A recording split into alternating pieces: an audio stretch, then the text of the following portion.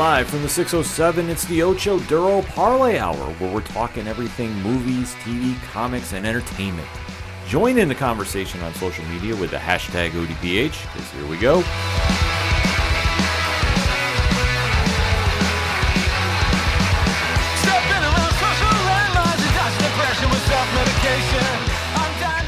Welcome to an all-new edition of the ODPH podcast, better known as the Ocho Duro Parlay Hour. What's happening, everybody? Thank you so much for joining us this week. My name is Ken M. Joining me in studio, as always, you know him. He's the co-host. His name is Padawan J. Hello, hello, hello. Folks, we have a lot to talk about in the land of movies, TV, comics, and more. You are tuned into the entertainment edition of the ODPH, and we definitely want to interact with you. So swing on over to odphpodcast.com, join the conversation on the social media accounts, check out the directory. Pat, how many providers are we on right now? 112,000. Sounds about right to me. Parlay Points blog section, new stuff going up there every single day, it feels like, and there's a lot that is coming, especially the Dre Driven vlog is blowing up right now on our YouTube channel. The classified section, which has friends of the show, such as 3FN Podcasts, organizational links, supporting Black Lives Matter, voter registration, and so much more. The Patreon, the TeePublic store. There is so much that I'm losing track because I get so animated talking about it that I'm going to just tell you simply swing on over to odphpodcast.com and check it out yourself. And on social media, use the hashtag ODPHpod. Kicking off this edition of the entertainment show, we have to recap an event that went down, I was in attendance for, Rich from 3FN went with me, and is a usual ritual for us here at the ODPH. It's an annual event. It's an annual event. We cover it every year. It actually spawned the first entertainment edition way back when, 5 years ago. And that is New York Comic Con. So you could say it's almost like a pilgrimage. It is. You can definitely say that. I mean, it's something that the first year we went down there, it was Pat and I running around with just cell phones, covering like press, because that's what we do. And then turns out a year later, guess what? We did get press.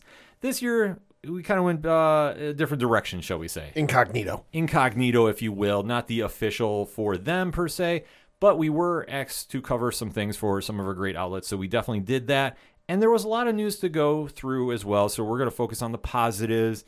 And that is something that I definitely want to break down because there was a lot that happened this past weekend.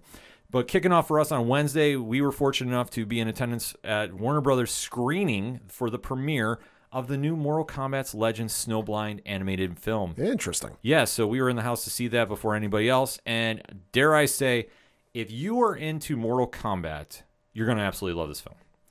If you're kind of like on the fence about it, you're definitely going to dig it. It starts very strong. It kind of has a middle section that gets really calm and quiet, maybe drags a little too long in my opinion. But that ending goes absolutely, completely crazy. It fits that Mortal Kombat motif. It was a very cool film, especially the ending. So, like I say, I'm definitely into the franchise. I'm not like a super, super Mortal Kombat guy, but I do like it.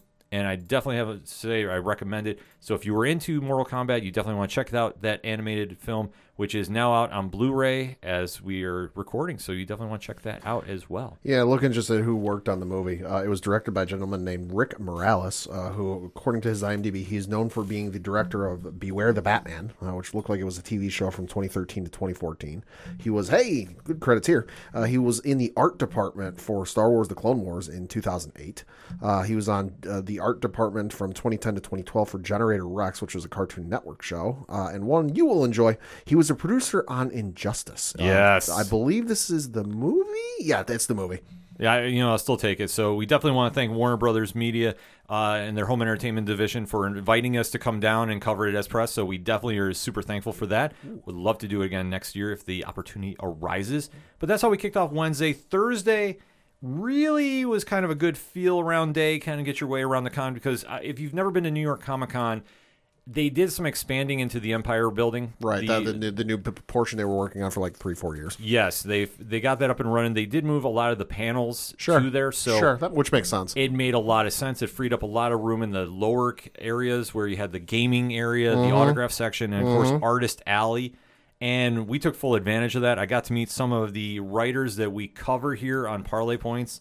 and definitely had a great conversation with Kyle Higgins and Ryan Parrott. You know them from Radiant Black and Rogue Sun, respectively. Had a very good football discussion with Ryan, too. Ken talked about his love for the Miami Dolphins. Oh, my. Well, Ryan is a big Miami Dolphins fan, and obviously we've had a little back and forth on Twitter about that, me being the diehard Buffalo Bills fan, but it was a great conversation. Definitely we're talking about Rogue Sun, and obviously Mighty Morphin Power Rangers 100, which came out, was the first customer that he had to sign. Oh, okay. Ever since the book came out, he's like, Nice. he was like, this is the first time I've seen the book, so he was super animated to do it. Great conversation. Can't speak highly enough about Ryan. We are working on a date that he is going to be coming on the ODPH to talk Rogue Sun, which I can't recommend enough. It is a phenomenal series spiraling out of the Radiant Black universe. The first trade paperback is out right now via Image Comics, and the last issue was the Choose Your Own Adventure one. I couldn't talk about it because of embargo reasons. Yep. I'll tell you right now, it was a phenomenal issue. It was something completely left of center, and it's something that they do at Black Market Narrative. That's the house that does Rogue Sun, Inferno Go Red, which is coming out, The Dead Lucky, which you know I love talking about that book. Like, they do so many cool things, especially Radiant Black just had a very special issue with issue number 18 where they did the fold out and the four panels going across. Yeah. They have a special edition where it's just a gatefold and it tells the entire story going folding out. Like, they do so much cool stuff at that house. I recommend all the books because they really are just pushing the envelope as far as creativity and marketing on stuff. And if you ever go into their Discord is spot on too. Love hanging out in there. So, like I said, started a great conversation there. Met up with David Pepos, who we know from Savage Avengers. He's actually doing a 2-part story for Fantastic Four right now. Ooh. Sue Storm is basically filling in the role of John McClane in Die Hard. Oh, in Jesus. the Baxter Building. It's a that's great, awesome. Part 2 comes out this week, so I recommend picking that up. So caught up with him for a little bit, and caught up with Stephanie Phillips, who is the writer of Grimm for Boom Studios, Beatrix Rose, Vigilante for Comixology, We Only Kill Each Other, which is a great Comixology story that I covered early in the year. She was amazing. Can't speak highly enough of her. Just, had a great conversation about Grimm, which I can go into full detail about. I do hold it back on the podcast a lot, but it is up there as my new favorite series of 2022. It is that damn good. I know they just wrapped up their first arc. I recommend as soon as the trade comes out, because the first few issues are very, very hard to find right now. Really? Oh, yeah. It's been flying out of the comic stores, and rightfully so. It is such a creative story that just you will get hooked issue 1 and you'll be locked in for the entire series run. And like I say, they're just ready to start the second issue or second arc. And she was telling me she just got the art from Flaviano, who is just doing some amazing things in this book. And she's like, you are not ready for what's coming out for that. So I am super excited to check that out when it comes out. And like I said, definitely would trying to make it happen that she'll be coming on the podcast to talk about Grimm and Beatrix Rose and everything else, because she does fantastic work. Next up on the events that we were covering, a Super Mario Brothers trailer dropped. Yes, it did. So obviously this one had a lot of buzz going into it. Chris Pratt doing the voice. Yep. Jack Black crashed the panel. Yep, Jack Black also involved is Charlie Day as Luigi, which Yes. is phenomenal casting in my opinion. So Pat, I know you weren't in attendance for it, but what did you think of the trailer watching it? Well, first of all, Nintendo, step your game up. I had no idea they were even doing a panel about this in New York. I just knew the trailer was dropping on Thursday because there was a buzz on social media about it. I got home from work. I got home from whatever I was doing. I think it was at the gym that day. And I was like, oh, hey, they're doing the live stream for the trailer. And it was over, so I rewound it a bit on YouTube, and I was got to a point where I'm like, all right, nope, that's too far. Nope, here we go, just right. And they're talking, and it's with some folks from New York, from the United States, because it was like a whole pre-recorded thing, and they were talking to folks from Japan, and they're like, oh hey, let's show the trailer for everyone online and our friends in New York. And I was like, wait, they're doing a thing at New York about this? I feel like there would have been a little more fanfare about this. Had not even heard a word about this. So Nintendo, step your game up. Yeah, I gotta say, I think for some of the panels that they did at New York Comic Con, just my opinion, and this isn't meant to be a slight, I think some went very low key under the radar. And for me, I'm somebody that studies that whole panel list when it comes out. In years past, we've done an entire episode devoted to breaking down each day. This year, obviously, we didn't do it because we weren't doing official press, but we wanted to cover the stuff that we were going to be in attendance for. So this was one that when we saw it for the registration, like, this one jumped out because I had no idea what was going on. And then yet alone, we had the panel goes down. saw the trailer and thought it was solid. Like the trailers. Okay, Jack Black. So the cast list for this movie, if you haven't heard, is insane. This movie is coming out. When is this coming out? Some point next year, 2023. It's expected April 7th. So it's, as we mentioned, it's got Chris Pratt playing the voice of Mario, Anya Taylor-Joy playing Princess Peach, Charlie Day playing Luigi, Jack Black playing Bowser, Keegan-Michael Key playing Toad, Seth Rogen playing Donkey Kong, Fred Armisen playing Cranky Kong, Kevin Michael Richardson playing Kamek. Then you've got Carrie Payton, who's a very well-known voice actor, playing the Penguin King. And I will say, you know, and for what it's worth, you got Charles Martinet is listed in the IMDb credits, so he is the voice of Mario, has been the voice of Mario for like 30-something years, 40-something years, whatever it is. He'll have a role in the movie in some capacity. The animation looked good because it's from Illumination Studios, so it's the same crew who does, you know, the Minions movies, you know, the Despicable Me movies. So the animation looks phenomenal. I know people are talking about Mario's backside, but yeah, whatever. You know, but the animation looked good. Jack Black as Bowser is phenomenal. Like his voice as Bowser blew in the trailer, blew me away. Chris Pratt, little to be desired. You know, we only really got maybe one sentence to hear him as Mario, and I wasn't entirely sold on it yet. I need a longer trailer. I need to hear more than just maybe one. I think it was like one or two sentences. But other than that, the trailer honestly looked pretty good. Yeah, I thought the trailer looked good. Like I say, the panel's energy was kind of carrying out. Like we were outside looking in because we were running around doing some other things. But we had some friends that were in attendance for it. They were really impressed by it. And I think that this trailer is going to surprise some people. Like I say, I wasn't sure what to expect, but I thought it was solid enough that it was like, okay, I get it. And, you know, I can understand they're going to be showing a lot more as the months progress. But I think they're going to be making some changes too. Because I think that it was almost like in Sonic the Hedgehog kind of feel that the first one came out, mixed reviews. I mean, this was the first trailer for Sonic, very negative reviews. Very negative, but I thought it was a lot better when they went back and redid it. Yeah, after hearing this. I think you're going to have the same thing happen here with that. It could be. Which, you know what, I don't blame them about doing as well. So I thought that was another standout moment. Another one panel that we had friends talking about too was the Velma one, the new series coming out to HBO Max. Yep. Heard a lot of good things about this. So definitely they're taking a different take with the long-standing Scooby-Doo character.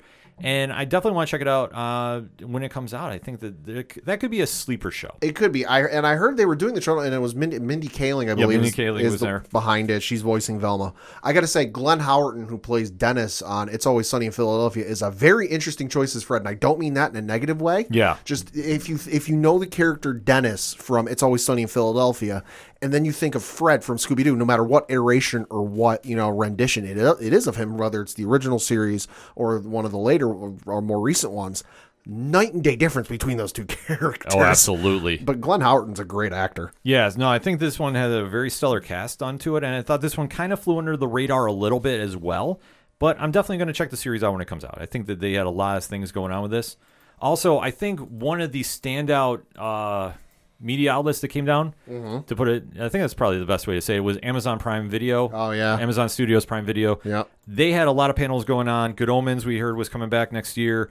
Legend of Vox Machina is coming back January of 2023. Still got to finish season 1. Nothing against it. Just there's a lot that came out between I started watching it well after it came out, and then just other stuff started coming out that I wanted to watch, and it kind of fell by the wayside. Yeah, no, I thought that they had a very strong presence with that. The Peripheral, that's a brand new show that's coming out as well.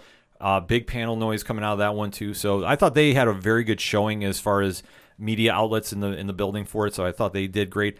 Obviously, one of the big stories was the return of Marvel to NYCC. Now, if you're not familiar, Marvel Comics, and I do stress comics. Not the movies. Not the movies.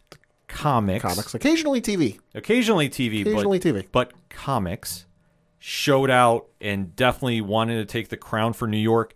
They had a phenomenal presence, and you saw a lot of the familiar panels come back. Yeah. This week in Marvel, they did a live recording with the teams behind Captain America. Okay. So the 2 books out right now, which are written by Colin Kelly, Jackson Lansing, Tochi Onobuchi, and they had the editor Alana Smith in the house. Oh, okay.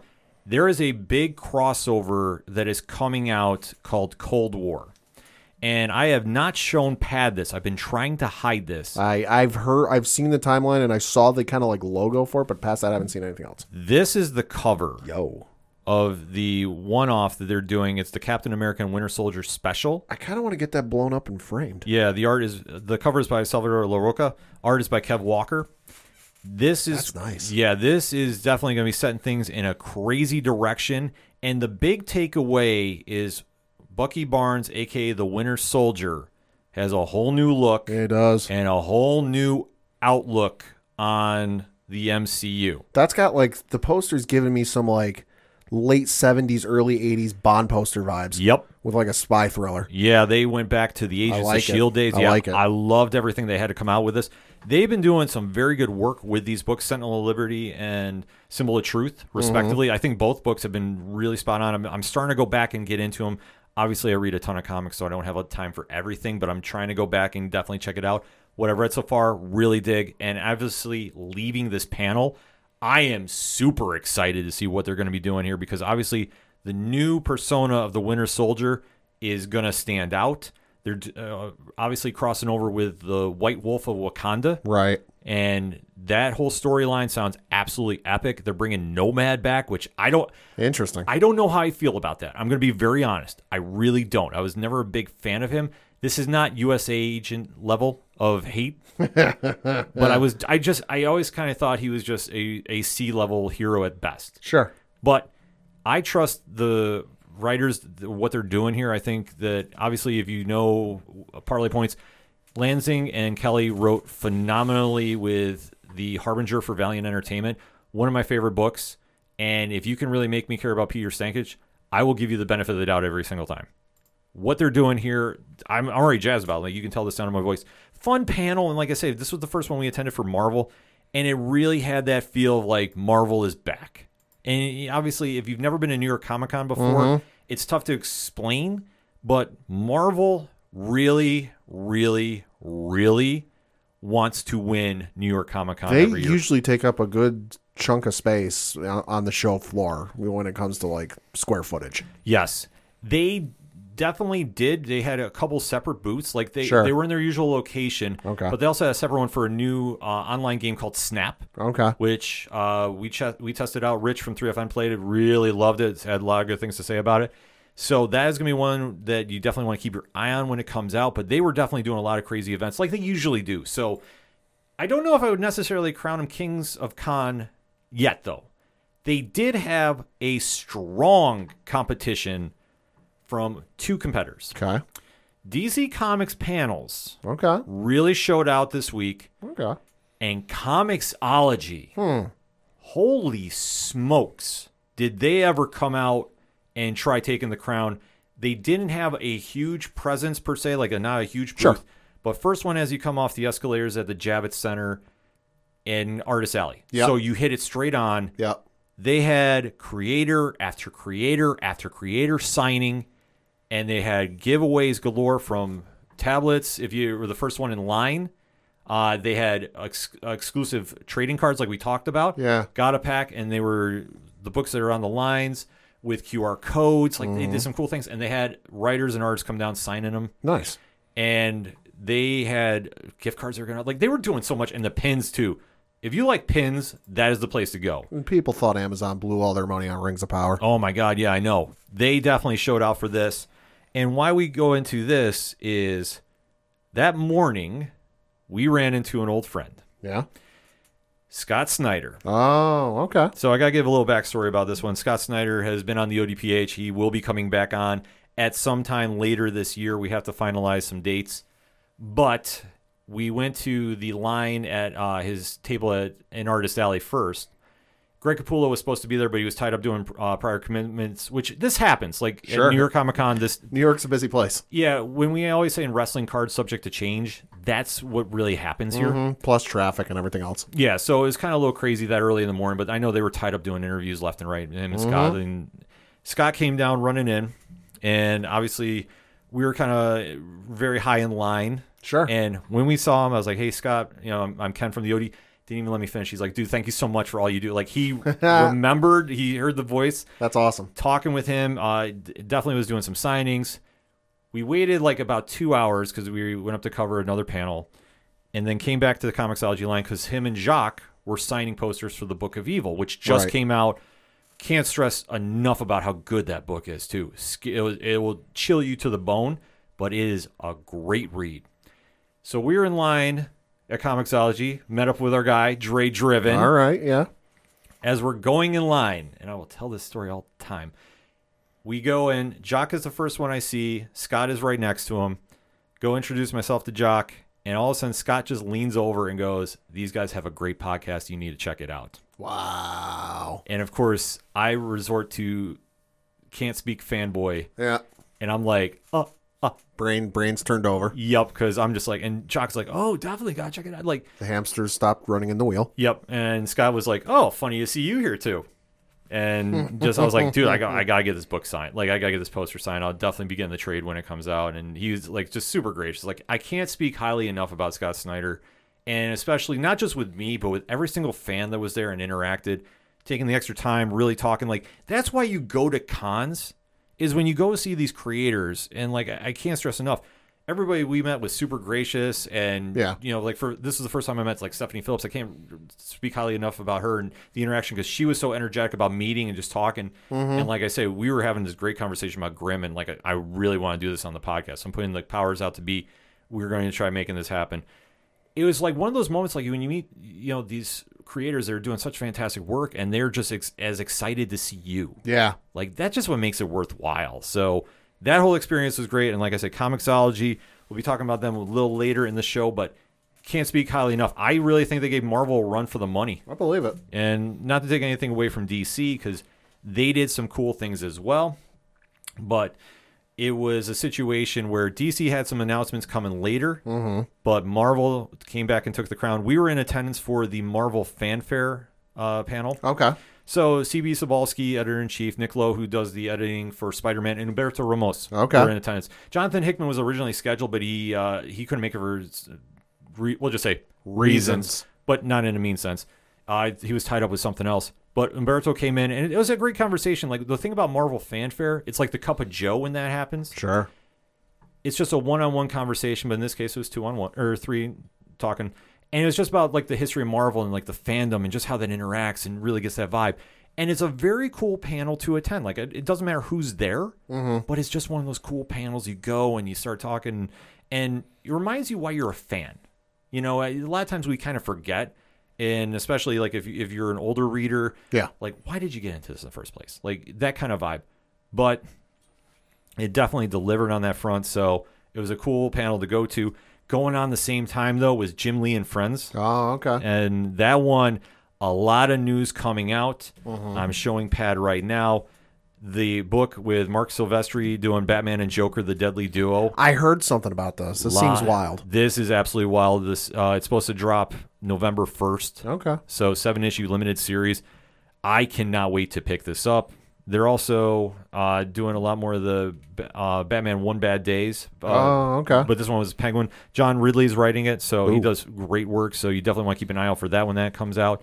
They also were doing a Waller versus Wildstorm book too. So this is going to have a lot going on with Amanda Waller. I know Wildcats is coming out, so there's a lot of things happening. Spencer Ackerman is tied with this one as well too. I'm really waiting to see how Amanda Waller ties in against Wildstorm, but it's supposed to be like almost like an origin story. Interesting. Yeah, Dre was in attendance for this, and he was freaking out. So you know this is a big deal. Also, I was hearing more about Milestone, and they got some real cool stuff going on in 2023 too. Like, there was a lot going on at this panel, but the big mic drop for me, and I don't know about you, Pad. Yeah. Joe Quesada is returning to DC. Really? Yeah. Wow. The longtime Marvel editor-in-chief. Wow. And, yeah. Like I've been here. I don't read his name actively in the comics because I usually skip over that, honestly. I hear his name a lot because he's always mentioned in all of their audio drama podcasts. Yeah. Wow. And here is the covers of the Batman books he's working on Interesting. right now, which it's slated for Batman 131 and 132 respectively. So that's huge news. I mean, we know that Joe Quesada has worked with DC before, and then he went to Marvel, and like we said, he's former editor-in-chief. So this is a big deal. Obviously, when he stepped down, we knew he was going to be doing something, and this is huge to see him back on the covers. This is some beautiful artwork, too. And like I say, this is a huge win for DC, so they had some big wins going on this day as well. But there was one panel that kind of overstood everybody on this day, and that is Batman, Spawn. Okay. Todd McFarlane, Jim Lee, Greg Capullo in the house talking. Talk about a who's who of comic writers. Yeah. The artists, dude, these are the three legends. Three legends. Yeah. And the fact that Todd McFarlane came in, was given a lot of information. Spawn movie is still on the way. I was playing us some voicemails from Jamie Foxx. Oh, jeez. So, and Jamie Foxx is like with us until the end. Oh, I believe it. You can hear the hype in his voice too, so it got everybody hyped. But the big deal was they released the cover images for the Spawn Batman crossover, which is coming out December. Mm-hmm. And it's going to be released same day as the comic shops and Barnes & Nobles as well. Interesting. The only time that they've done that, I believe, is Detective 1000 and Action Comics 1000. Right. They don't do it often. Todd McFarlane is shooting a shot. Okay. He is claiming this will be the #1 selling book of the century. Okay, a little early to say. Of the year? Maybe. Of the decade? Maybe. Century? Looking at the date, it's a little early. He's shooting that shot. He said about King Spawn came out and sold 500,000. Sure. Which I'll be honest, didn't see that number coming. Yeah. And I'm not... Yeah. Because in my head, Spawn, obviously been around since the 90s, has cooled off significantly. Sure. Still a big book, still making moves. popular. Yeah, still popular, though. But the fact that it dropped that much, I was like, are you kidding me? That's wild. That freaking blew my mind.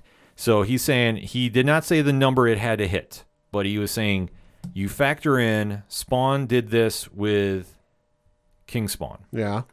You now have Greg Capullo, who has been doing such noteworthy work with Batman Yeah. and everything else. You're bringing him back into the fold, and it's Batman. Yeah. He's like, what else could you do? Not much. Yeah, he said the only book that he would be somewhat interested in Marvel in was involving Spider-Man, Venom, and I believe Batman. But I think when he started mentioning this, I started losing my mind because him coming back to Spider-Man would just break the internet on every single level. But there definitely has this book could be the book of the year. I will say that on record. Because when you have Capullo and McFarlane teaming up again, I mean, that has been such a long time since they've done. Yeah. McFarlane's, I believe, is doing the inks for this, too, Sure. and Greg's artwork. Like, Sure, like book of the year, in terms of like the highest selling book of the year, yes, I can see that. Decade, yeah, bit of a stretch. The century though, it's a little early. Like, God forbid if Marvel and DC decide to like team up and do an Avengers or Justice League book, that'll outsell everything of the century. yeah. So of the year, sure, you can make that claim. I think that's a pretty safe bet. But of the century, yeah, a little early. Yeah, like I say, it's kind of crazy, but I mean, McFarlane is known to shoot that shot, and that's one thing that you gotta appreciate about him. Like, he is not afraid to speak his mind. He's not afraid to say what he feels, and like I say, he is about as DIY as it comes. They have got it feels like a million people doing covers for this book. The J. Scott Campbell one looks absolutely fantastic. I'm showing Pad that artwork in a sec. But I mean, and then the Capullo one, like, oh my God, it's just so good. Like, they have got so much cool stuff going on with this. Plus, before this, they're going to combine the previous crossovers between Batman and Spawn into one book. So if you weren't familiar with that in the 90s, guess what? You get the little treat now. So super cool news coming out of that. Like, I think that was the biggest one for us on that Friday. But also Friday night, and I will say this is probably the event of the weekend. We were invited to Fandom's party in NYC. Ooh, nice. So definitely want to shout out Fandom in the party, which was presented by Paramount Plus, Z2 Comics, Pinfinity, and Heinz Ketchup and Ardbeg. Absolutely tore the place down. They did such a fantastic job for this party. A lot of the celebrities there were from Teen Wolf, the movie. So, Sure. So they had some people down there. They had from The Mandalorian, Brendan Wayne. Oh, okay. So he was in the house for that. Rod Roddenberry from CEO of Roddenberry Entertainment was in. Interesting. Yeah, they had a lot of celebrities down there, but the one that obviously I think got the most buzz from us in attendance was Ice-T was performing. Nice. And he absolutely killed it with Starface and Cool Keith. Chuck D was in the house too. Like, it was a cool party. We've been posting images all through the week. So you definitely want to keep an eye on ODPH social media for that. But we can't thank Fandom enough for inviting us down. Like, that was a really, really cool party to cap off Friday night. But yet we did not stop covering Saturday at New York Comic Con. No, we didn't decide to sleep in. Rich and I definitely braved it, along with Tom from Off the Cuff Gaming and the hashtag show. Tom's been doing some crazy stuff down there as well. We started off Saturday morning, Conversations with Scott Snyder, Jock, and Will Dennis. I see what they did there. Yes, they did. Comixology, this was their panel of the weekend. They did an awesome job. I love hearing Scott and Jock and the teams behind these books at Comixology, which I can't stress enough. It's worth the price of admission to get those books for Comixology Unlimited. Because, one, you can read them ahead of time and it's all digital. Two, if you love them, you can go out and buy them because most, I believe, are all getting released via Dark Horse Comics in print. Okay. So there's that news going on because We Have Demons is out now. Night of the Ghoul is just starting print. And I'm not sure when Clear is coming out. I believe that is coming out very soon as well. The next wave has just started, but they were all talking about the Book of Evil. And like I say, I can't stress enough. The premise of that is just an absolute insane idea, but they're making it work. And it almost kind of has like in a weird sense, a superhero vibe because it's told through the eyes of a 12-year-old boy who's really just trying to find his brother. And just the trail that goes on with this book is just absolutely phenomenal. And they did a great panel. Like, it was definitely a perfect way to kick off Saturday, so definitely want to plug that. Dre Driven was in the house for the R.L. Stein. Oh, yeah. Goosebumps. Yeah. He was there for that and the Moon Girl and Devil Dinosaur panels. Right. He had a lot to say about it. He was speaking highly of those as well, so that was a big deal going on as well. DC Comics, though, had a massive panel that, Pat, I know is probably very close to your heart. A little bit. The new Superman format that is coming out. Yeah. So this one was absolutely amazing to see. Josh Williamson, Dan Jurgens, Mark Russell, Philip Kennedy Johnson, and moderator Alex Segura were all in attendance for this, talking about the love of Superman, talking about a lot of crazy directions that the books are now going in. The big news breaking out of this is they're going back to the triangle format of the 90s. Interesting. So it's a throwback of throwbacks. I marked out because this is where I really started getting into Superman. Okay. So there is some big news going on with this. Arguably, the biggest noise coming out of this is the Jonathan Kent book, which is done by Tom Taylor. Yeah. Is now going to be transitioning into Adventures of Superman. Interesting. So they're taking it back to the old school title of that. I love the idea for this. And he's going to be taking on Ultraman. So if you know anything going on with Jonathan Kent, you know why that name is very important. Action Comics is going to be kind of rolling out like a new format, which they're going to have 3 stories going on. For Philip Kennedy Johnson's going to be writing one, Dan Jurgens is doing one, and Leah Williams is joining the Superman team and doing one as well. So really cool stuff coming on with that. That is going to be dropping on Action Comics 1051. 1050 is when he comes back out of Dark Crisis. So there's a lot of stuff going on there. But the biggest one that caught me, and anytime that there's a new Superman book, you know it's huge. There's a new Superman monthly that is going to be dropping by Joshua Williamson and Jamal Campbell. That book sounds absolutely crazy, and I am all in about this book. I think there was so much Superman love in this room. Like I say, a lot of times we forget why Superman's cool. And I know he's your favorite superhero. Oh, absolutely. And we always kind of forget, like, it's cool to be the Boy Scout. Like, everybody likes being super edgy and super gritty. And you know, it doesn't need that all the time in comics. So to see that here, I thought was a very cool event. And I really thought that they did some really interesting things about the new format coming out, too.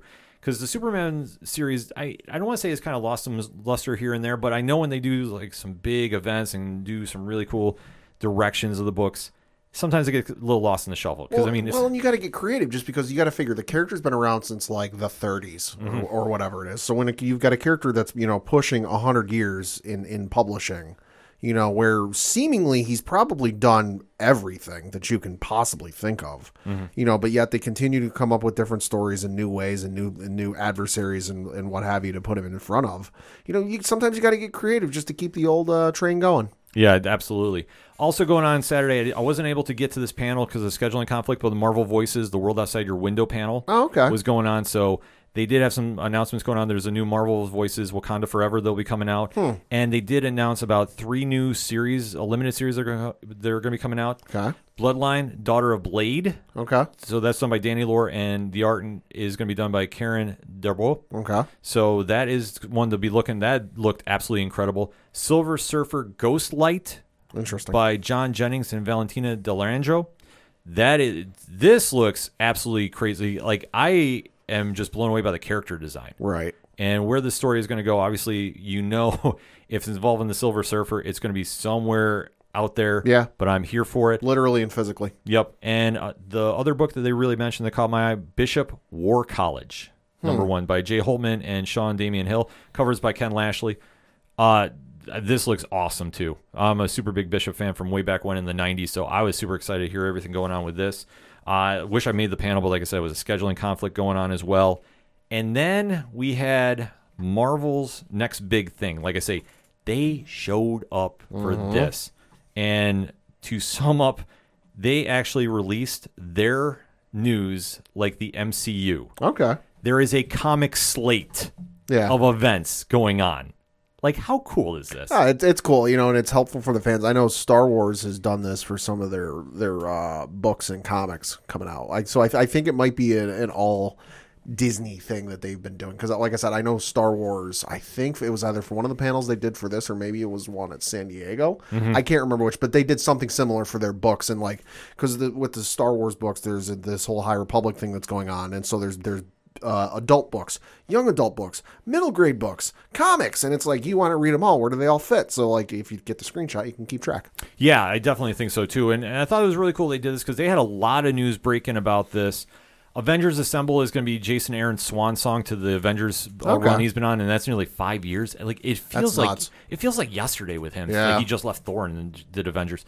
But they're going to be tying that in. I can't wait to see what happens there. The one that really caught my eye, though, was Dark Web. And that is Madeline Pryor and Ben Reilly. Oh, your favorite person? I know. It's clones taking over the world here. So Chasm and the Goblin Queen are going to be taking on Spider-Man and the X-Men. And this looked crazy. They did have a little animated video for it. And it looked absolutely just insane what is going on here. So I'm definitely excited about that. Also, there's going to be a Gold Goblin coming out that apparently Norman Osborn has now gone to the Power of Good. Yeah, Pat. I buy that for about as far as I can throw it. I'm not stuttering about that when I said that. I don't think it's going to last very long. And I don't mean that for it's going poorly. They had to reverse direction. No, I think it's a means to an end. It's going to be something about that is just going to absolutely blow some people away. And like I said, the cover image looks amazing. He's flying by. It looks like the high-rise building. I want to say the Empire State Building, but it's somewhere where windows are, and you can see the reflection of the Green Goblin in the mirror of the gold. It's just such a cool image. A new Red Goblin book will be coming out too, and Hallows Eve is coming out as well too. That is one that everybody is really talking about. She should be the next big thing from Marvel. Erica Schultz and Michael Dowling are going to be doing the book in March, and this has got one that everybody was super amped up about. So. Definitely want to keep an ear out for that. Apparently, it's a character that's already been in the MCU for a little bit, so whatever's going to happen there is going to be something to really, really keep an eye on for. And then they go to the Sins of Sinister. So this looks like they're going to tie it back into the days of Age of Apocalypse. So they did announce that there was a few titles that are going to be switching over, Legion of X is going to be switching over to Nightcrawlers. X-Men Red is going to be switching to a Storm-led team book. This one, I'm not sure exactly where we're going to go with it.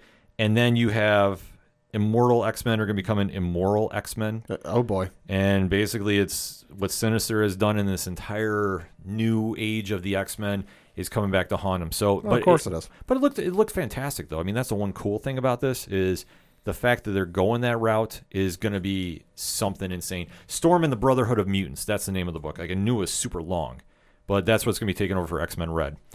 Definitely excited to see what's playing out here. Obviously, they talked about Captain America Cold War. So that is coming November, December, January, and then spring. Next summer is the summer of the symbiotes. Venom, Carnage, and Red Goblin is returning. There's a new Red Goblin book. It's not apparently Norman. There's a lot of speculation about who it could be. I am not going to go there, but we're going to find out. And then last but not least, and this is the one that Jerry Dugan, the writer of X-Men, was in attendance for, and basically entitled The X-Men Have Been Winning a Lot. It's time for that to change. Fall of X next summer as well. And it just sounds like Kuroka is done. So whatever that means, if this is the official end of the X-Men storyline, it's going to be something to definitely keep an eye out for. They also teased a Guardians of the Galaxy event going on in March, and it's basically entitled "How Do You Rebuild a Family?" And it's a broken Star-Lord pendant. And, Interesting. And somebody yelled out too, "Is that Groot?" Because it looked wooden. Jesus. Like, yeah, the crowd was definitely into this one. Jesus. So I don't know what to speculate on that one, but I know that we're definitely going to be covering that. Like, that just looked absolutely wild to me about this. So that was really kind of topping off Saturday for us. And then Sunday, just kind of a quick hits because we weren't in attendance. The DC Batman panel definitely was bringing a lot of energy, talking about the Batman books in Gotham City. The Tim Drake Robin one out right now, hearing a lot of hype behind. Have not dived into that one just yet. Definitely excited about that. You also had Titans and Doom Patrol. They had a big panel on the main stage. So that looked like that's going to be something to really, really be checking out. Obviously on HBO Max when they're coming back. They did see the footage for the new season of Titans. I think that looks really good. Okay. I'm not like going to say crown them, they're back. It's going to be a whole new show, but it's definitely going to have a cool vibe to it. Major casting news that I know you were super into. Yeah, that's Tom Welling is joining the Winchesters prequel show. Yes, which just debuted, I believe, yes, this past week. 757,000 people watched it, I think, which made it like one of the top debuts on CW Network since like I forget what year. Yeah, there was a lot of buzz coming out of this panel. Like really people were super excited about the show coming out. And last but not least, and I got to say Marvel did it again. The Women of Marvel panel definitely had a lot of news coming out. There's going to be a new X-23 Deadly Regenesis series by Erica Schultz and Edgar Salazar. That's coming out in March. A new Betsy Braddock Captain Britain book by Teenie Howard and Erica Durso. And Velasco Jorvi. I apologize if I butchered the name.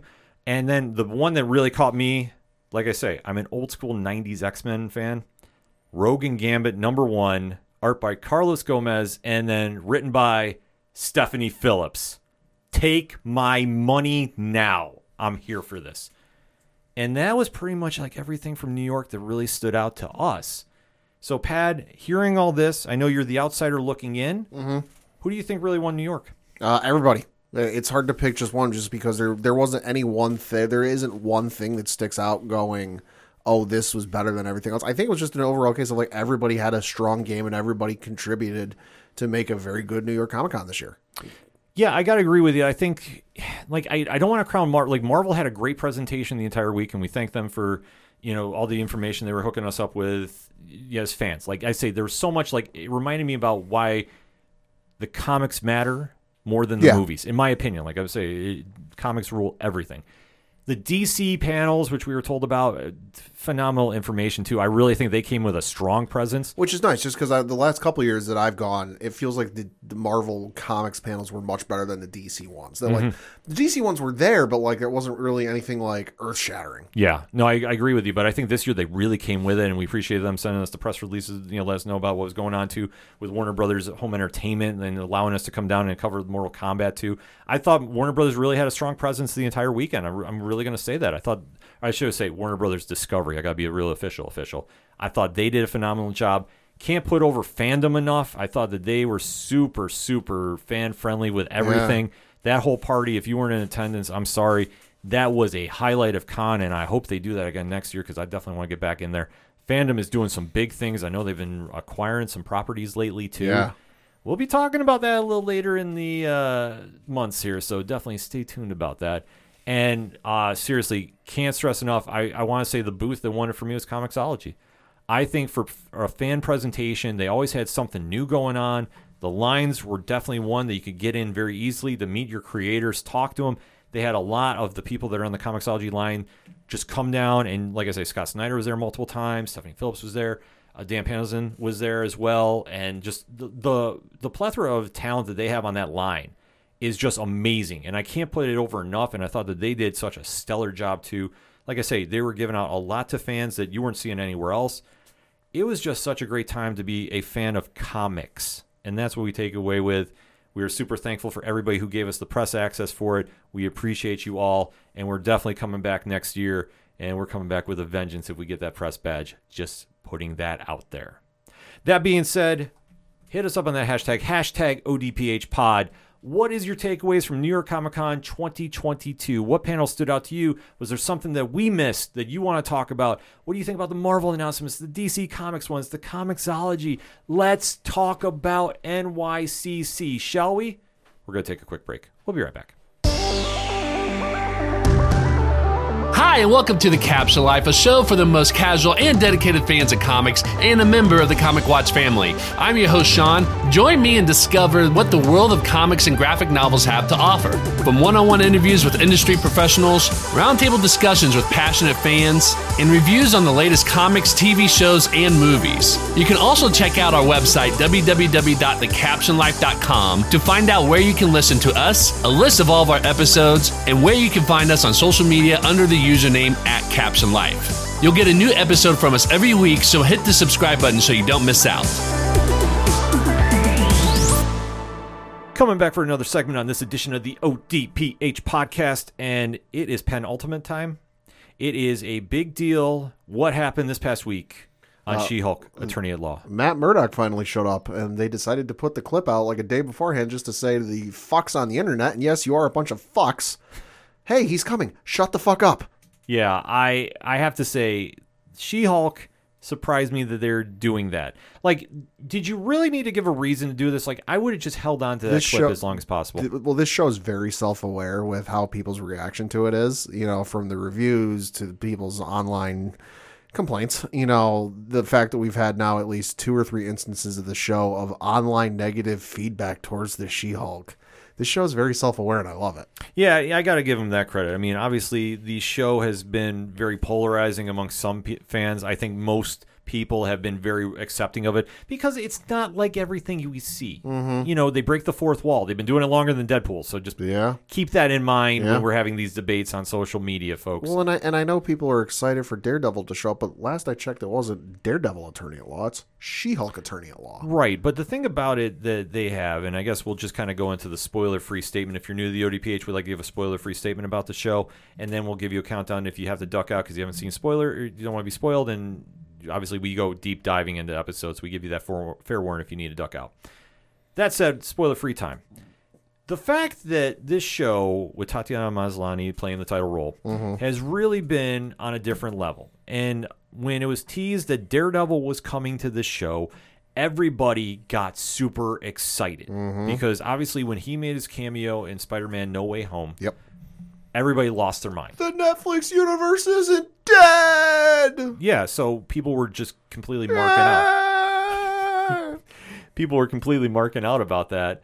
And take a fucking Valium, people. There's just such a fever pitch about this, which I understand as fans. Like, be excited. Yeah. But what we have to remember is, in this new era of comics coming to TV, most do follow veins of the stories that they come from print-wise. Yep.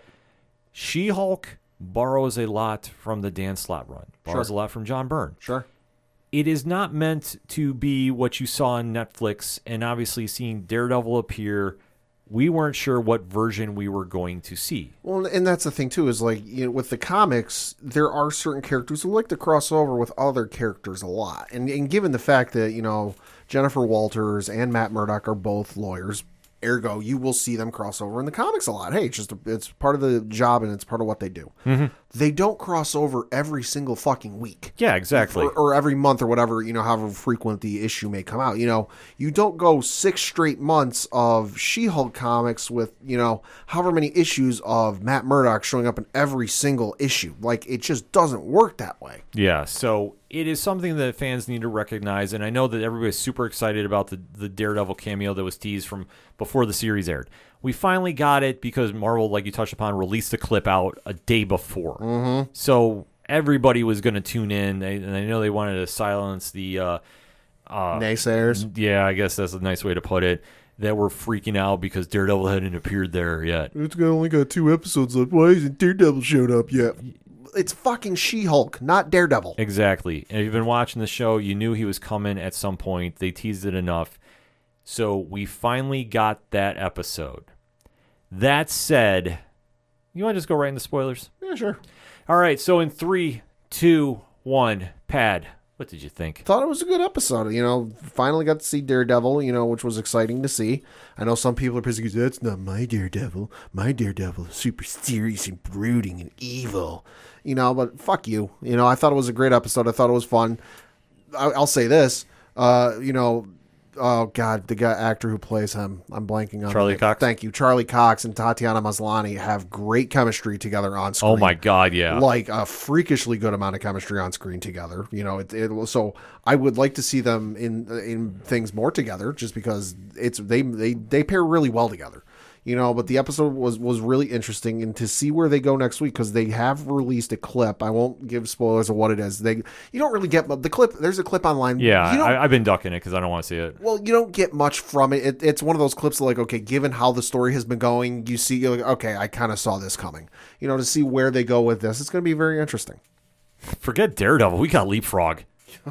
I know Mike. We got jet fuel. I know Mike and Zach from the Multiverse of Badness marked out, and they deserve their flowers because they have been campaigning for Leapfrog to make an appearance in the MCU. Salute to you guys. And by the way, if you're not following their podcast, you need to, because it is one of the most badass podcasts you're going to listen to at any given time. I'm just going to say Marvel or Twitter or whoever's involved with creating the emojis next to the hashtags, missed opportunity to not make one for him. Oh, it's coming.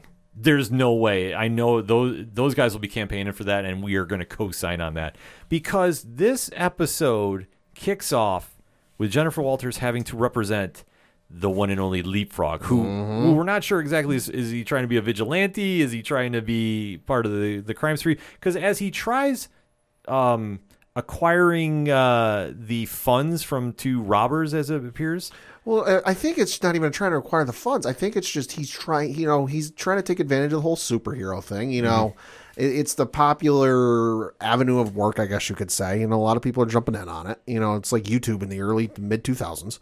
You know, he's trying the whole thing. He's going to stop a robbery. He shows up and he's got, I don't even want to say a modest amount of, martial arts skills. It's like, beginner's level of martial arts skill. He can do some kicks and he can try to do a flip. It's not very successful, but he tries to stop these two robbers who basically, like, he does these shitty karate moves or martial arts moves. And they basically look at the guy and like, who the fuck are you? It reminds me of that old Nas commercial. You see the guy doing all the karate flips, whatever, and then he runs at the guy and then he gets knocked out. It's kind of like that vibe, which, I mean, Brendan Staley, who played Leapfrog, he did a great job. Hammed it off, man. Kudos to you. And, yeah, he only gets stopped because his suit, the boots don't work. Well, so he's getting his ass kicked, and he's like, and I think at one point he even yelled tactical retreat, because he's laying on the ground on his back, and he goes, tactical retreat. So he presses this button on his suit that activates these jet boosters around his ankles, and he goes sliding off backwards, and he takes off into the air a little bit, and then he catches fire and crashes to Earth. Yes, it is one of the most epic scenes ever. I was dying laughing when this happened, because it's just so over the top. I mean, then again, so is the villain of Leapfrog, or Frogman, however you want to define him.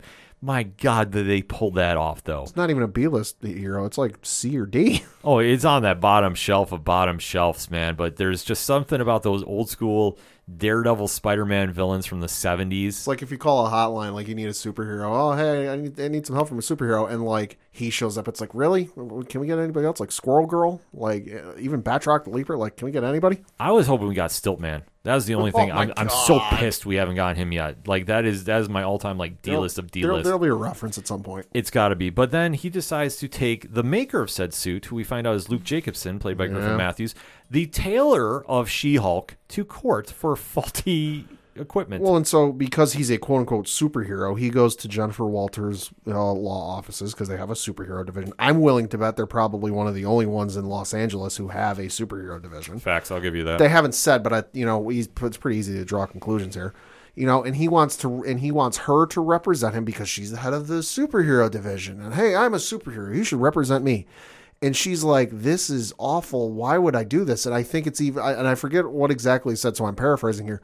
But her boss essentially tells her, like, hey, his parents are wealthy benefactors of this law office. You have to take this case. Yeah, and she's trying to get out of it anyway. Conflict of interest because the tailor. Well, yeah, because she finds out who the tailor is, and the tailor, Luke Jacobson, is in the process of making her gala dress for this L.A. lawyer award ceremony that's coming up at like the end of the week or on Saturday or whatever it is.